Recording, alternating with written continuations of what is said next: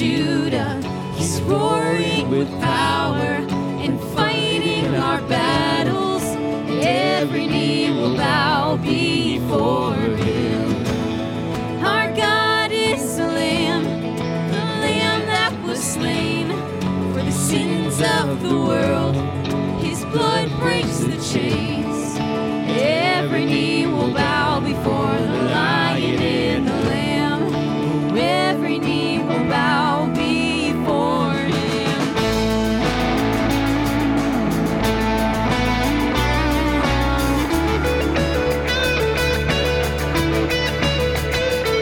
So open up the gates, make way before the King of Kings. The God who comes to save is here to set the captives free. For who can stop the Lord Almighty? Our God is the Lion of Judah. He's roaring with power, fighting our battles. Every knee will bow before him. Our God is the Lamb that was slain for the sins of the world. His blood breaks the chains. Every knee will bow before the Lion and the Lamb. Every knee will bow before him.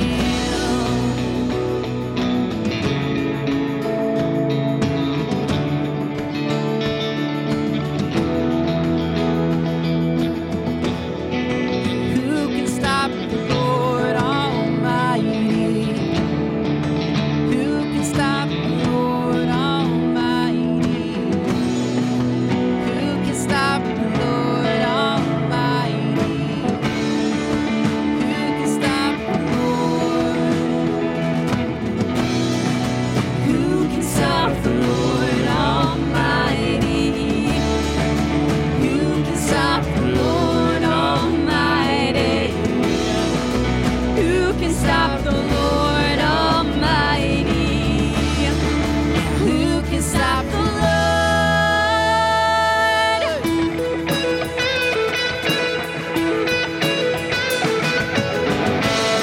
Our God is the Lion of Judah.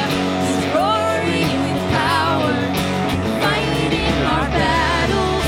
Every knee will bow before him.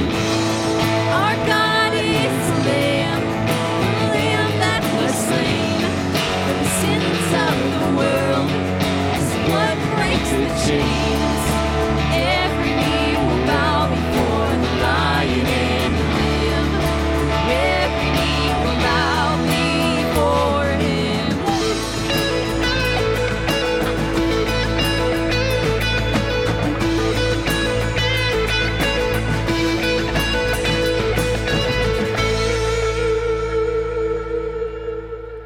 Well, good morning, everybody. It's so good to see you all today. All of Harderwyk is here across the parking lot. Welcome. We're so glad to have you. If you're not familiar, my name's Drew. I do the music here at Watershed with this great team. These people are awesome. Yeah, so you all made it to the new year. It's 2023. How crazy is that? I feel like it's still 2019 or something, or still 2020. We're stuck in some weird time warp. But I love this time of year. I love this time of year. Maybe it's just because I'm finally done with Christmas music and I can breathe a little bit.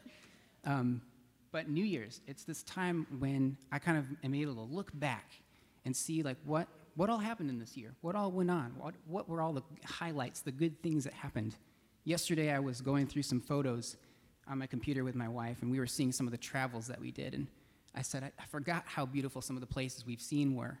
And it's so good to remember, right? To remember where we've been, to remember how God has worked in our year and in our lives.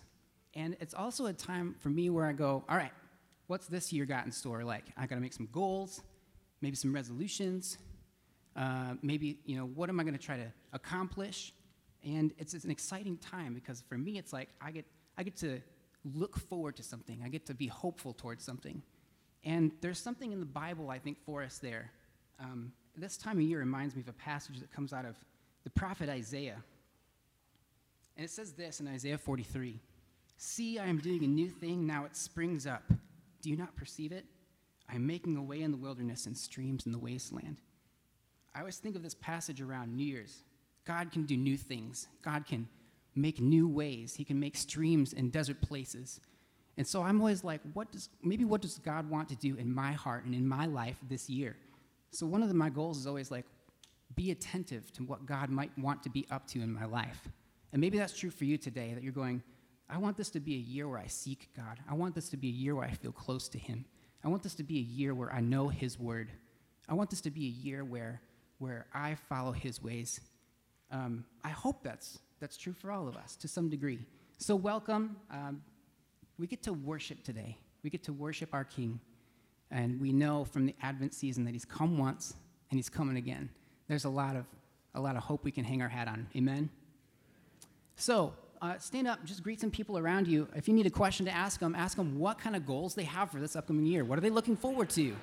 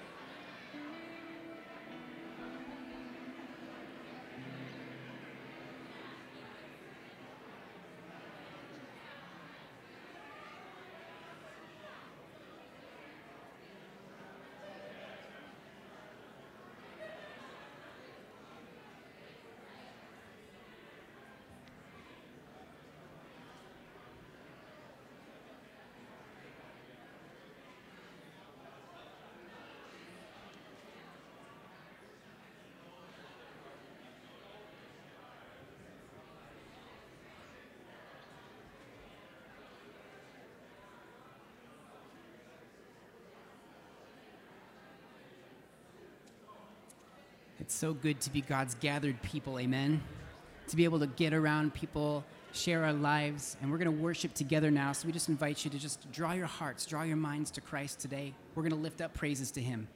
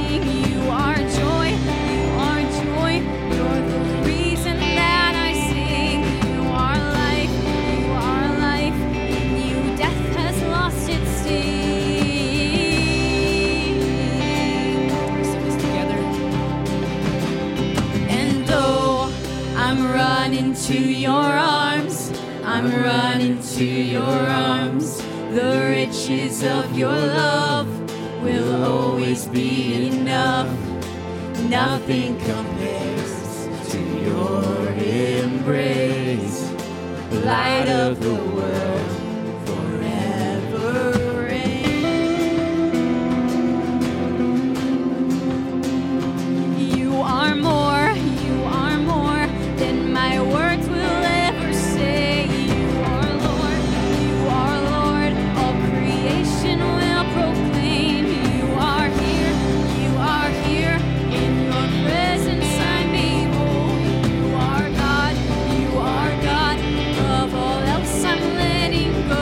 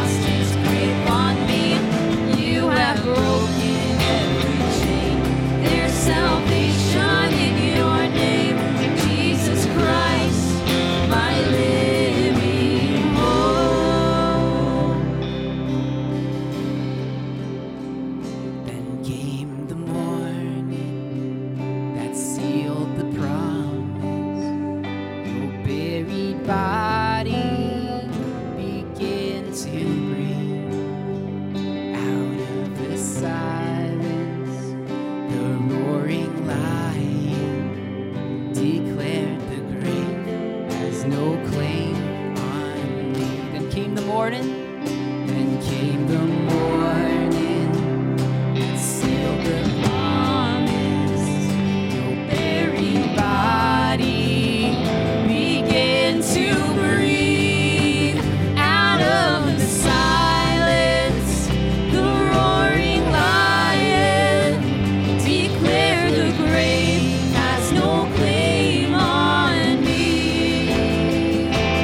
Jesus, yours is the victory. Whoa, hallelujah. Praise the one who set me free. Hallelujah. Death has lost its grip on me. You have broken every chain.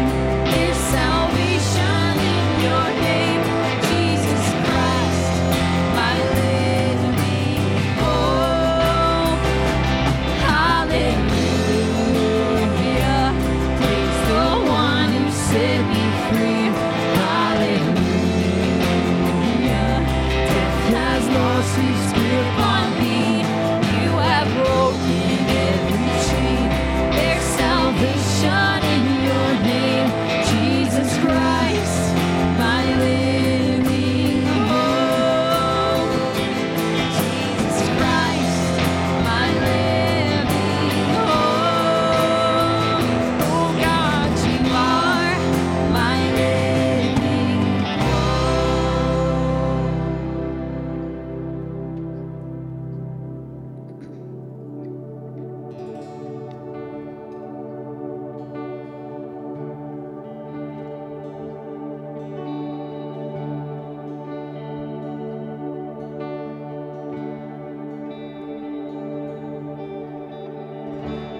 Worthy is the Lamb who was slain. Holy, holy is He. Sing a new song to Him who sits on heaven's mercy seat. Worthy is the Lamb who was slain. Holy, holy is He. Sing a new song to Him who sits on heaven's mercy seat. Holy, holy, holy is the Lord God Almighty, who was and is to come. With all creation I sing praise to the King of Kings. You are my everything, and I will adore you.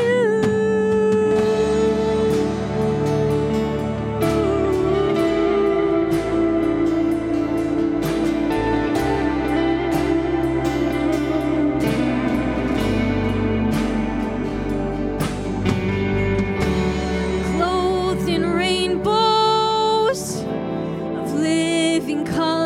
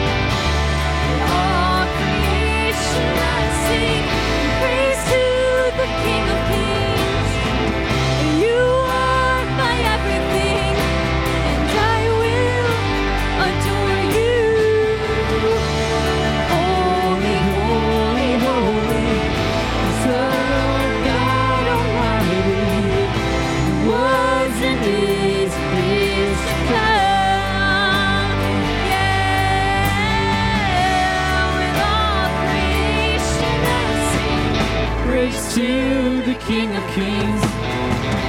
You are everything, and I will adore you.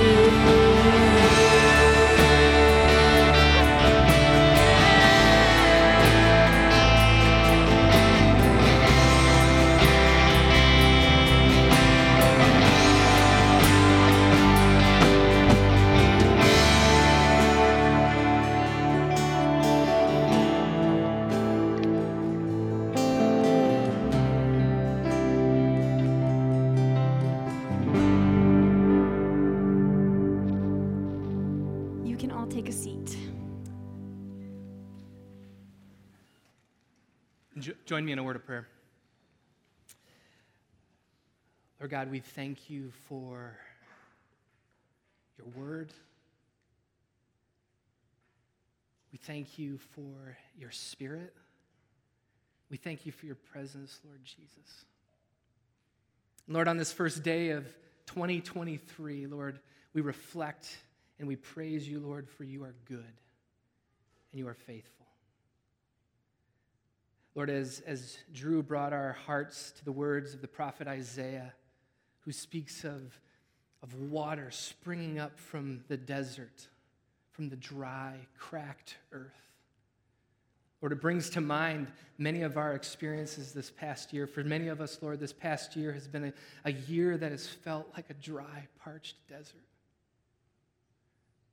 We've experienced loss. We've experienced uncertainty. We've experienced so many different things that have made our hearts heavy and our bodies weak. And Lord, we acknowledge that. And we bring that with us into this new year, Lord. But we bring it with hope. Because as the prophet says, Lord, you are the one who can cause water, new life to spring out of the dry ground. And for some of us, Lord, this past year has been a year filled with blessing and life and hope that springs. And Lord, we bring that into this space of worship as a community, as three worshiping communities, one church, Harderwyk Church. Lord, we bring that all into this space because, God, you are a God who is almighty, who is powerful, whose arms are open wide, welcoming your people into your presence. Lord, we thank you for this reality. Lord, we thank you for the reality of the gospel. Lord, the promise earlier that the prophet says, when you pass through the waters, I will be with you. When you pass through the rivers, they will not sweep over you. When you walk through the fire, you will not be burned. For I am the Lord your God, the Holy One of Israel, your Savior. Lord, this is the good news. That no matter what we face this past year, no matter what we will face this coming year, the promise of the gospel is that our God walks with us every step of the way. And so, Lord, remind us of that truth this morning as we lean into your word, as we look at the vision that you gave St. John in the book of Revelation, this vision of the kingdom that is to come. Lord, may our hearts be filled with hope and anticipation and love. We pray all this in the name of our holy God. God's people say together, amen and amen. Good morning. Good morning. For those of you who don't know, my name is Pastor JB. I am the pastor that meets on the other side of the parking lot, Fusion, and it is a beautiful thing. We all three worshiping communities here in one space. We made the journey, as Drew said, across the parking lot, but one church. Three worshiping communities, one church. And I don't know about you, but increasingly so, I'm enjoying our combined worship services because it says something about who we are and the hope we have as one church of Jesus Christ. So welcome. Welcome to 2023. If you need a refill on coffee, we got lots of coffee brewing. And because of the weather events last week, what a contrast, by the way. What in the world? Blizzard, rain, anyway. We have a lot of coffee, though. We have a lot of coffee brewing, so take advantage of that. It is good to be together. That was what I was going to say. Because we didn't have Christmas services, it was so disappointing not to be together for the Christmas Eve candlelight service, for the Christmas morning and Hallelujah chorus. That was a hard decision to make, and I hope you understand that. But with that, we have a lot of extra cookies and chocolate milk and hot cocoa, and so take advantage of that after the service as well. This morning, we are beginning a new year, but as you know, we've been in the middle of a series from this fall called The Story. We've been working through the grand narrative of Scripture and human history. And this Advent, we kind of took a pause and we looked at the prophet's words that foretold of a coming Messiah, that Jesus, the King, the Messiah, would come to earth. And with that, we also looked at anticipating Christ's return in Revelation. We had Isaiah and Revelation. And so today, it seemed fitting to kind of carry that theme through and look at some more of what the prophets say and also what the book of Revelation says specifically about that time we're anticipating when Jesus Christ, the King, will come again. And so I'd invite you, if you have your Bibles with you, to open your Bibles to Revelation 21. If you don't have a physical Bible, I think they got these apps. No one's going to judge you for looking at your phone. You just be like, yep, I'm on my Bible. But turn or open to Revelation 21. We're going to be reading selections of Revelation. And there we go. What you'll notice is Revelation 21 and 22 are split up into 3 different sections. We're going to be reading the beginning of each of those sections because each of these visions that St. John receives in the book of Revelation tell us something about the kingdom that is to come. There's a lot we don't know, but this vision begins to tell us a little bit about the kingdom that is to come. A new heaven, a new earth, then we'll look at the new Jerusalem and the bride, the church, and then a new Garden of Eden in Revelation 22. We are going to read selections of each of those. And if you're willing and if you're able, I'd invite you to just stand as we recognize that at this time we are going to be hearing God's word. And so we represent and we give a little bit of honor to the Lord as we read from God's word this morning.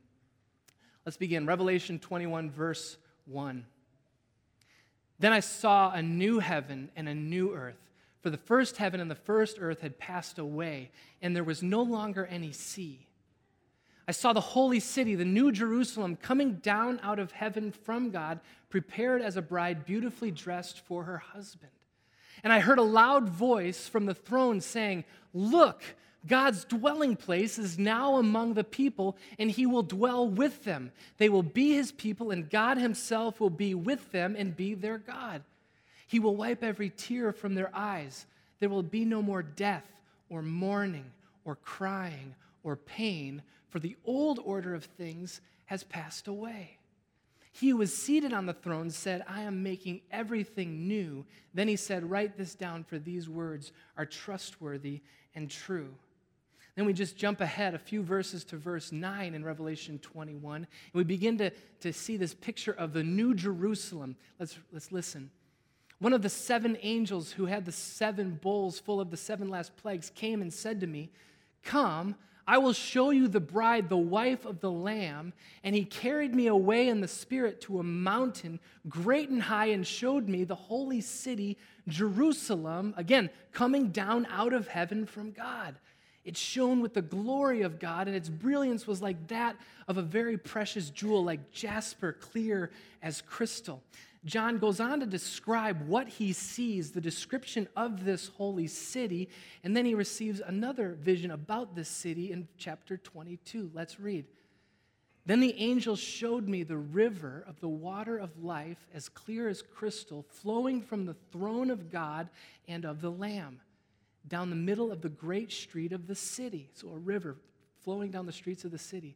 On each side of the river stood the tree of life, bearing 12 crops of fruit, yielding its fruit every month, and the leaves of the tree are for the healing of the nations. No longer will there be any curse. The throne of God and of the Lamb will be in the city, and his servants will serve him. They will see his face, and his name will be on their foreheads. There will be no more night. They will not need the light of a lamp or the light of the sun, for the Lord God will give them light, and they will reign forever and ever. This is the word of the Lord. Thanks be to God. You may be seated. Join me in a word of prayer. Lord, we thank you for your word. We thank you by your Spirit you gave John this vision of heaven, this vision of the kingdom that is to come. Lord, as we consider this vision, Spirit, may you speak into our hearts and our minds and our imaginations even to wonder at what this kingdom that is to come might be like. We pray all this in Jesus' name. Amen. A couple of notes. There is no kids ministry, so I didn't miss anything, if you were wondering. We have nursery. The other note is it's kind of my first time or second or third time using this clicker, so bear with me. Okay. I kind of gave away my first slide. Don't worry, it's not that big of a deal. Quick question. How many of you like surprises? How many of you like surprises? Raise them tall and proud. How many of you are like the guy on the right and you don't like surprises? Like no thank you. Don't do that, right? Now, there's a couple different, I was kind of thinking about surprises on a couple different levels. There's that kind of initial level, which I was thinking about you just don't like being surprised. Like you don't like when your spouse is hiding in a corner and then jumps out, and you jump and you spill your coffee or whatever. Like no one likes spilling their coffee. But you don't like surprises like that. How many of you don't like surprises like that? Yeah, most of us don't. My son, Bryson, he's 5. I took him trick-or-treating, and one of our neighbors had a haunted house. I found out my son does not like surprises in that way. We're walking through this haunted house. The whole time, he's very politely saying, can you please not scare me? Can you please not scare me? Like the whole time, he just keeps requesting it. Bryson doesn't like that kind of surprise. There's another level of surprise, which I think we typically think of. The pictures kind of represent the surprise birthday party. How many of you want a surprise birthday party? Some of you, how many of you don't want a surprise birthday party? How many of you just are too afraid to admit you want a birthday? Yeah, okay. If you have a significant other, you should know where they're raising their hand, okay? And but anyway, some of you like it, some of you don't. It's like, no thank you, right? Now there's another level of surprise that I've seen and I've heard about, and that's the surprise vacation. Okay. Now, certainly most commonly this is like kids and like surprising them with a trip to Disney, and that's totally cool. Like, do that. The kids can go with it. But I've also heard of, or you could surprise your kids and grandkids with a trip that's coming sometime in the future. That's a beautiful thing too. But I've heard stories of people like, honey, get in the car. We're leaving in 5 minutes. That kind of surprise vacation, like just get in the car and we're going. How many of you would have some kind of trouble with that? Yeah. And why is that? Well, there's way too many variables, right? Where are we going? What's the climate like? Like, is this snow? Is this beach? Like, there's too many variables to consider. Like, I don't even know how to pack. And for many of you, you're like, I'm certainly not letting my husband pack for me. Like, that is not happening, right? But there's all these variables, and the reason is, at the heart of it is, we need to know where we're going in order to plan for the journey. And I think that is where we get at the heart of this vision of our good future that we receive in the book of Revelation. Because when we know where we're going, we know how to prepare for the journey. You see, the destination informs the journey. Now, we get to the heart of this. We get into the heart of this, why it's important to consider these chapters of Revelation, because these are God's vision to St. John of a vision of the kingdom. This morning, we read 3 of those visions, really one vision, but kind of 3 images within that one vision. What we want to do this morning is just consider each of them, consider what they tell us about the kingdom that is to come when Jesus Christ returns, and how they inform how we live today. Let's begin with Revelation 21, verses 1 through 8. Titled in our modern text, if you have your Bibles open, A New Heaven and a New Earth. Now, One of the things that's really important to remember, especially when we're reading the book of Revelation, is that the book of Revelation is apocalyptic literature. It's filled with imagery and symbolism, but what's important to recognize is they're not unique or original to John's experience. So often, what John is seeing in his vision is imagery and symbolism that's picking up on what has been told before. In other words, the Hebrew prophets. And so there's all of these echoes in John's visions from the prophecies of the Old Testament. And so when we get to Revelation 21 and 22, these are not visions that are something completely brand new, but they're picking up on what God has already said through the prophets. Does that make sense? Are you with me?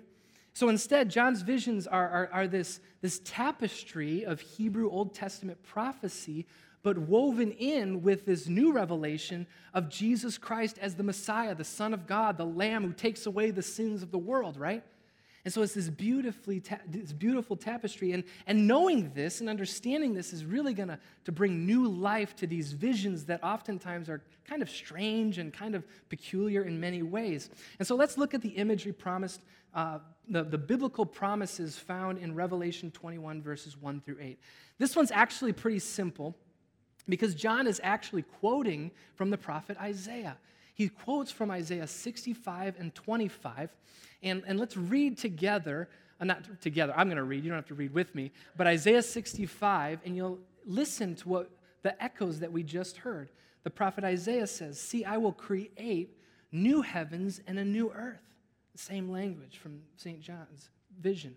"The former things will not be remembered, nor will they come to mind, but be glad and rejoice forever in what I will create. For I will create Jerusalem to be a delight and its people a joy. I will rejoice over Jerusalem and take delight in my people." And here, the sound of weeping and of crying will be heard in it no more. God gave Isaiah a vision of this new heaven and a new earth centuries before he gave the same to John. Let's go to Isaiah 25. Again, on this mountain, he will destroy the shroud that enfolds all people and the sheet that covers all nations. Verse 8, "He will swallow up death forever. The sovereign Lord will wipe away the tears from all faces. He will remove his people's disgrace from all the earth." What John receives is a vision in Revelation 21 where God states, "I am making everything new." And what does that mean? He says quite so, that the old order of things has passed away. Sin, death, tears have all passed away. Verse 8, we didn't read this, but there's a list of those who will not be part of the kingdom. Unbelieving, vile, murderers, idolaters, liars, to name a few. And you read that, it's like, oh man, that's not as uplifting. But the point is not to name all those who are excluded from the kingdom, but instead to recognize that sin and certain behaviors that cause harm to others will not be part of the kingdom. So these things, these behaviors, these sins that cause destruction, tears, and death cannot be part of the kingdom of God, because in the kingdom of God, there is no tears, there is no mourning, there is no death. The old order of things, as John says, have passed away. Now, how many of us want to be part of a kingdom like that? Absolutely, amen. It is a beautiful vision. But what does it tell us about the kingdom that is to come? What does this vision actually help us understand? Well, I think it actually helps correct a few misconceptions that are often held about what we call heaven. In fact, that word heaven is in many ways a little incomplete from this vision. Here's the modern misconception that this kind of begins to correct. Many imagine heaven as this kind of spiritual realm out there someplace. God lives there with the angels. We'll go there when we die, and there's some truth in that. But the misconception of that is this, that one day Christ will return, and we'll all be kind of brought up into heaven, and the whole earth will be burned up and destroyed and annihilated, right? But that is not the vision that John receives in Revelation 21. Instead, John receives a vision of a new heaven and a new earth, one that's much more in line with the prophecies of the Old Testament. Let's look quickly at this word new heaven, new earth. What is this word new? In the Greek, the word for new in Revelation 21, the same word gets repeated multiple times, is the word kainos. You want to say that with me? Kainos? And oh, here goes the pastor making me say Greek, right? Kainos. And it's a word that's defined fresh or new, but think like new or new again or renewed. That word also carries this kind of meaning. And really, this lines up with what Jesus speaks of his own return in Matthew 19:28. And Jesus speaks of his own return in Matthew 19, calling it the renewal of all things. Now, that's a different word, but it really picks up on the same thing. It's a compound word from palin, which means again, and Genesis, you see that in Palingenesia, birth or beginning. So a new birth, beginning, a regeneration, a new beginning, a renewal of all things.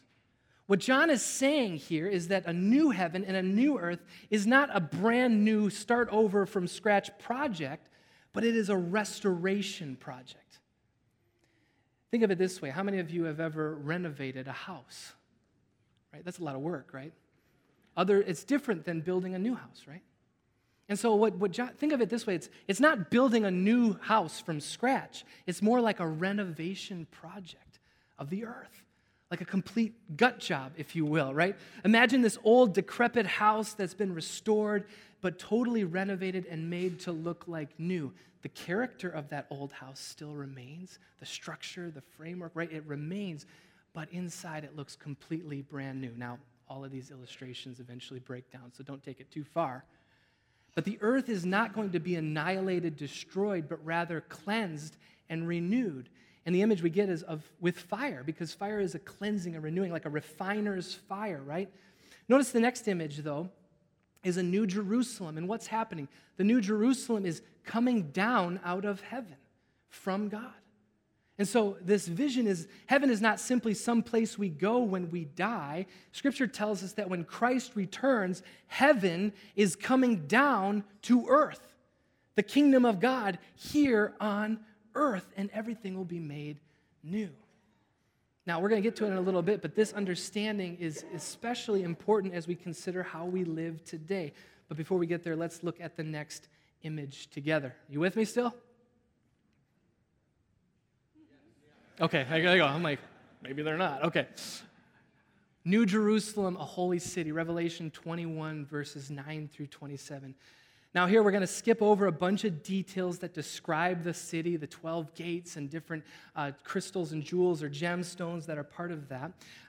Important to recognize that a lot of this imagery is not necessarily to be taken literal as literal descriptions, but again, these details point to something greater and more significant and a deeper truth. But what we read in Revelation 21, 9 through 11 gives us this imagery that's drawing from Hebrew prophecy. It points to us to something significant, that the kingdom is coming to earth. Let's look at the biblical promises of a new Jerusalem and the holy city of Jerusalem. It's a theme found regularly in the prophets. If you remember, the prophets, many of them are written during the time of exile. And so they're away from Jerusalem. And so this is a huge hope to return to Jerusalem and to see the city of Jerusalem restored and the temple rebuilt. But the prophets begin saying that there's going to be a day of the Lord when things will be made new, right? The clearest of those, there's prophecies in Isaiah, Zephaniah, Zechariah, Haggai, all to touch on all of them. We're not going to have time to, but Isaiah 2 is a prominent one. Isaiah 2 says this, in the last days, right? So the days, the time to come, the mountain of the Lord's temple will be established as the highest of the mountains. That's referring to a mountain with the temple is Jerusalem, right? It will be exalted above the hills, and all nations will stream to it. The law will go out from Zion, the word of the Lord from Jerusalem, right? And so the vision is that God will establish a new heavenly city in Jerusalem, right? And all nations will stream to it. It's this beautiful vision in the book of Isaiah. In fact, that vision continues to say that weapons of war are going to be fashioned into farm equipment, right? Because there's not going to be any more wars. I mean, it's a beautiful vision in the prophet Isaiah. And St. John is really building off and receiving a vision that builds off this vision of the prophet Isaiah. Now, the city of Jerusalem, and the most prominent thing in the city is the temple, right? And the temple was what? The dwelling place of God. That was the significant reality, and that's really the significant reality we can glean, I think, from this vision. In the coming kingdom, the presence of God will dwell with his people fully and perfectly. The Christmas hope of Emmanuel, God with us, fully realized in the kingdom that is to come. What does this tell us about the good future, our good future and God's promises? It is all about God's presence. Revelation 21, verses 9 through 27, the holy city, Jerusalem, comes down from heaven, the mountain of the Lord. It's a city. It's a place where people live from all nations. It's a beautiful vision. But here's the interesting detail we're given in Revelation 21, verse 22. If you have your Bibles open, this is what we read. John says, "But I did not see a temple in the city." So here's a new Jerusalem, but there's no temple. Why wouldn't there be a temple? Well, he goes on to tell us, because the Lord Almighty and the Lamb are its temple. So in the kingdom, God needs no temple because his presence is perfectly and completely present with his people.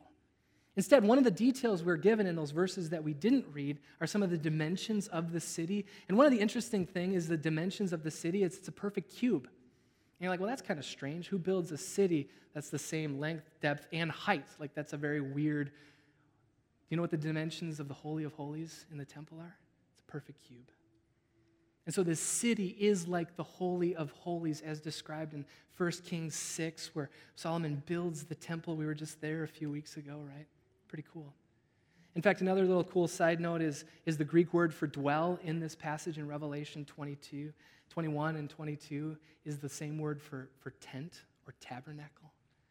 So again, God's presence tabernacles, dwells with his people. And finally, then, John sees this holy city, a new Jerusalem. And how is this city prepared? It's prepared as a bride, adorned for her husband, right? So John describes the church of Jesus Christ, not the building, but us as the people of God, as the bride of Christ. This tells us something about the relationship of this indwelling, right? In other words, this is not like God putting up with us, right? Like we are his annoying roommate that he's kind of like, okay, just keep to yourself. No. The vision is of the closest, most intimate human relationship here on earth, a marriage.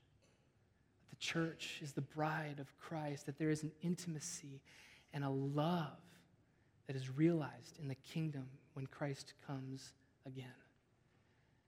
Again, what does this tell us? How does this inform our living today? We'll get there in a bit, but real quick, one last vision. One last vision, the new Garden of Eden.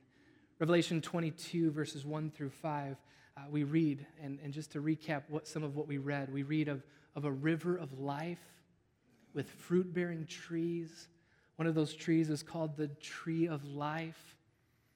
Any of those things sound familiar? This is imagery taken directly from Genesis 2 in the Garden of Eden. In the Garden of Eden, it's described with streams flowing through them in verse 6. At the center of the garden, we're told in Genesis 2 that there is a tree of life. It's right next to that other tree. You know what I'm talking about, right? The tree of life. But this imagery of the Garden of Eden is actually imagery that's echoed throughout the Old Testament prophets in the building of the tabernacle and temple. But most explicitly, there's this vision that we get here in Revelation 22 that really resonates and is an echo of the prophet Ezekiel. Ezekiel has this incredible vision in chapter 47 of the temple in Jerusalem. And he sees this vision of the temple, and from the temple in Jerusalem, there's this river of life that's flowing, this water, this living water. And he begins walking along the river. And he's walking along, and the water continually gets deeper. And so we're told there's more and more water is getting deeper and deeper. Now listen to what he sees when he gets to the banks of the river. We read, "When I arrived there, I saw a great number of trees on each side of the river." If you have Revelation 22 open, notice the parallels. There will be large numbers of fish because this water flows from there and makes the salt water fresh. Where the river flows, everything will live. Have you ever been to the Dead Sea? Anyone been to the Dead Sea? It is dead. There is nothing living, but this river of life will flow and make even the Dead Sea burst with life. Wow, what an incredible vision. Verse 12, fruit trees of all kinds will grow on both banks of the river. Their leaves will not wither, nor will their fruit fail. Every month they will bear fruit because the water from the sanctuary flows to them. Their fruit will serve for food and their leaves for healing. Can you catch all of these echoes in this vision John receives of Revelation 22? John is picking up the same vision that Ezekiel received centuries prior, a river of life flowing from the temple in Jerusalem, a sign of abundance and life, food and water growing freely, abundantly in this garden city, God's people lacking nothing, just like it was in the Garden of Eden. Again, who wants to be part of that kingdom? If you're going to raise your hand, no, you don't have to raise your hand.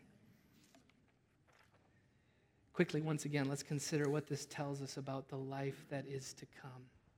Heaven on earth. What does this tell us about God's good future? It is a future of abundance. It's a future of even activity. Again, this kind of pushes against some of the modern misconceptions we have of what we call or think of heaven. Kind of pushes against it. Often we envision heaven as kind of the American dream on steroids. Anyone?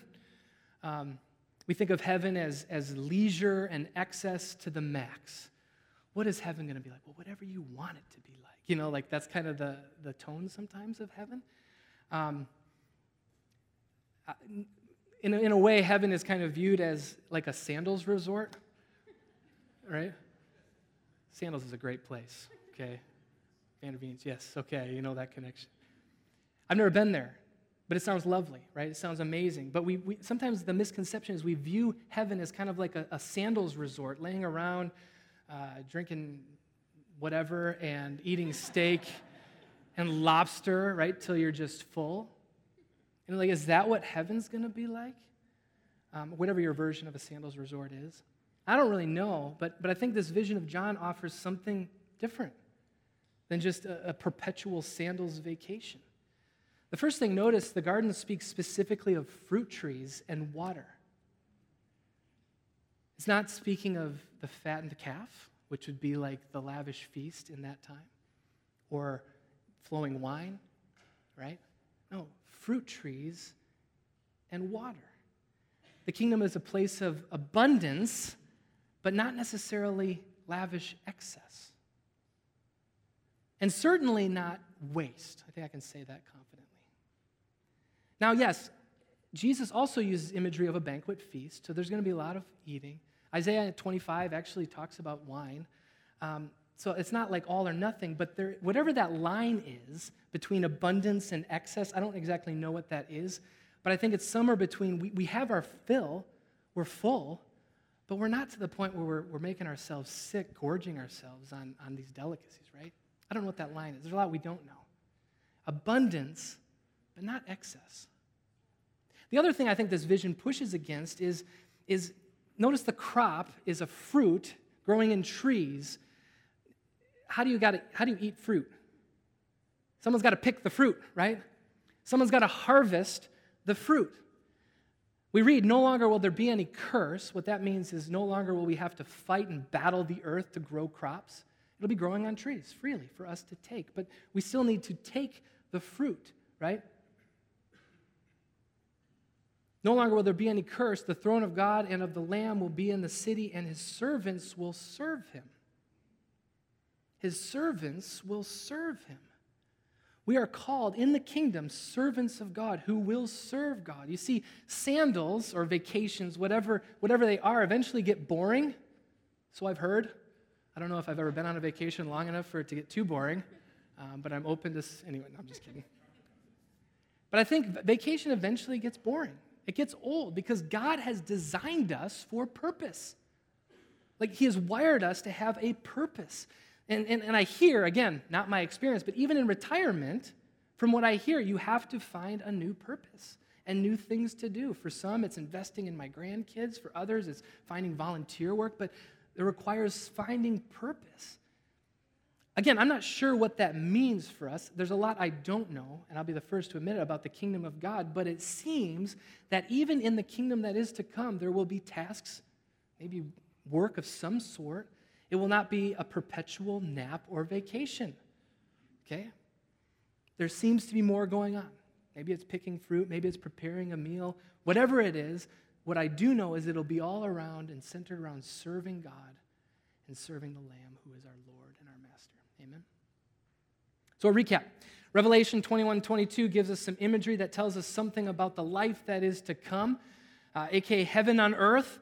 What's old has been made new or renewed, and this will come in the form of a city, and at the center of that city seems to be a garden, a river with fruit trees growing on its side. And so to sum it up, a new or renewed garden city. There you go. There's the recap. Again, a little disclaimer. There is way more about the kingdom of God that none of us can even imagine than we can describe here. So I'm not trying to give some sort of exhaustive description of the kingdom of God. I think that's on purpose because I think we can't fully grasp the kingdom to come. And so these visions, these apocalyptic visions, just give us a glimpse of what that kingdom will be, because whatever we imagine it to be, it's going to be way better and more glorious and awesome than we can imagine. Can I get an amen? We just need to say that. But here's the question for us today. God in God's wisdom and grace gave John and us, therefore, a vision of this good future, revealing some things so that they won't be a surprise or a mystery. And so what do the things that God reveals through St. John mean for us living in this time today? In other words, how does God's good future shape and inform our present? Well, what I believe is it greatly informs our present. Think about this. We are citizens of the kingdom of God. Our citizenship is in this kingdom. So put it simply, we live into this kingdom vision today. We live into this good future in our everyday life and interactions with others. This future is what defines our present. It is what shapes our present. In the Gospels, Jesus teaches his disciples and us to pray. This is from the book of Matthew, and you're familiar with this. Our Father in heaven, hallowed be your name. Your kingdom come. Your will be done on earth as it is in heaven. Your kingdom come. Your will be done on earth as it is in heaven.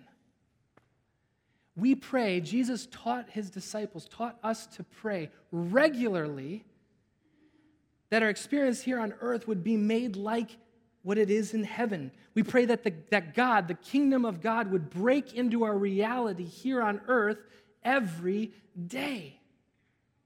Now, what we know and believe is that only God can bring forth God's kingdom. Amen? But it is something God calls us to participate in. So when we pray for the kingdom of God to come, we then also step in faith, following the Spirit's lead to be his participants and ambassadors of that kingdom. And the beautiful, mysterious thing is many of us are positioned fairly well, to actively participate in this kingdom coming to earth. God's work, God's Spirit's work. We follow the Spirit's lead to bring glimpses of heaven here on earth.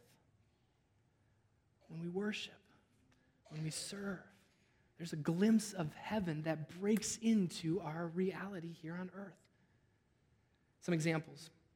What does it look like for the kingdom of God to break into the earth? How does this present shape and inform or how does the future shape and inform our present?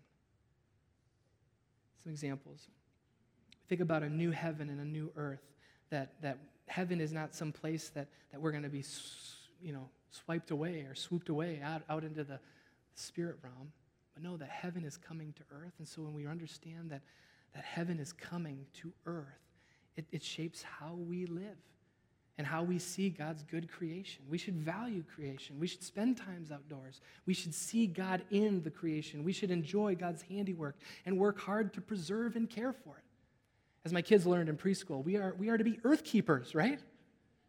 Because God's earth and creation is good. We should be those who work toward the common good in our cities, making sure others' basic needs are cared for. And in that, we live with an abundance mindset, that the kingdom of God is a place of abundance, right? Not scarcity.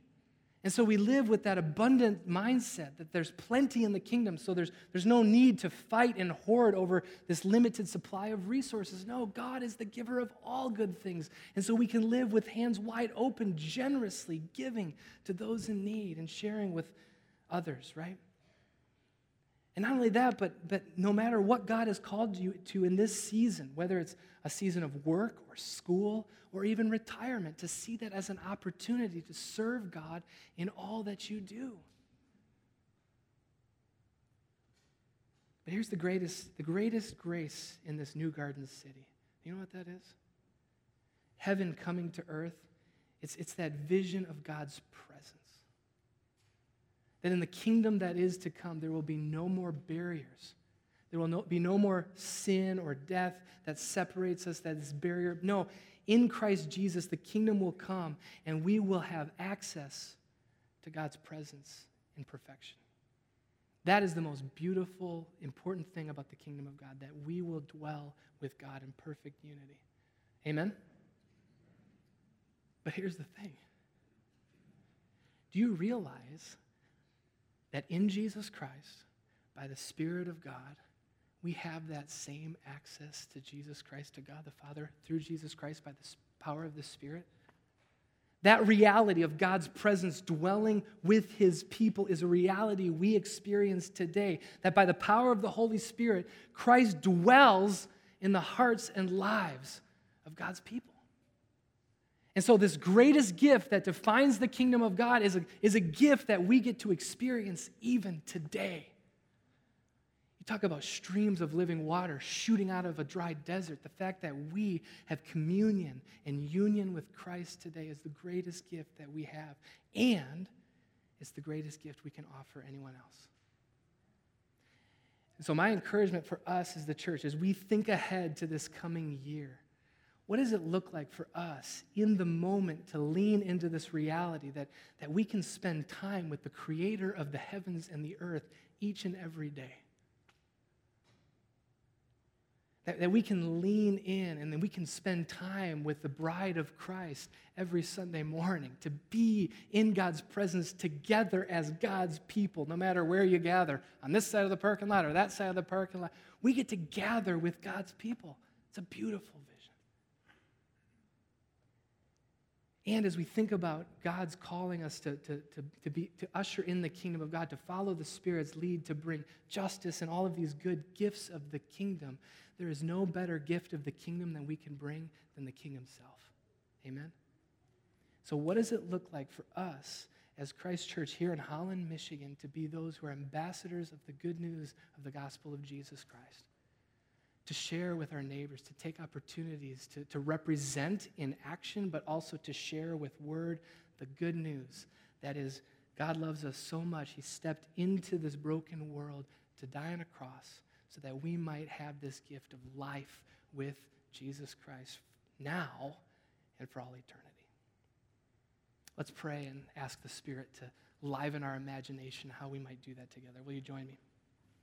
Lord God, we thank you for your word.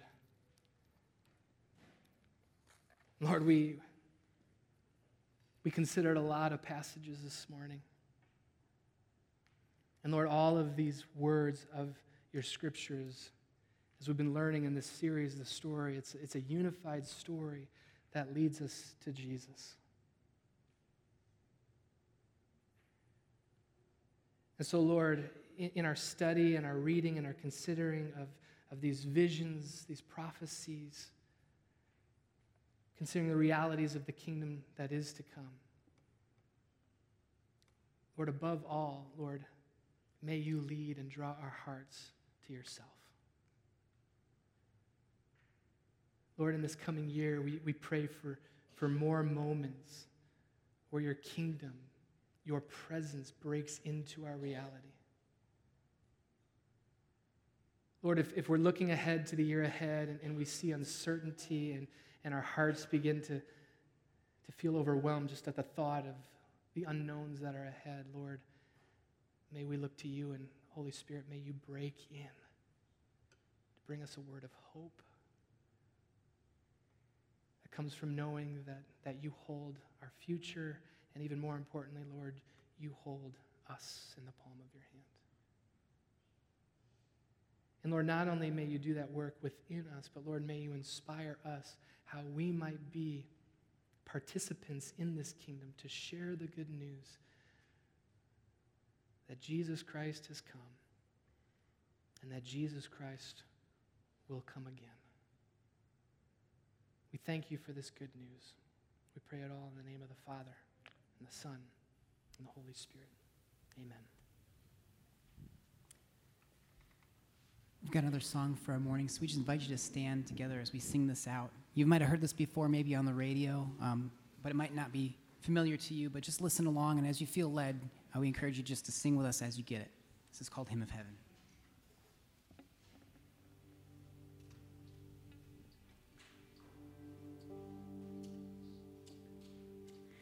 How I long to breathe the air of heaven, where pain is gone and mercy fills the streets, to look upon the one who bled to save me and walk with him for all eternity.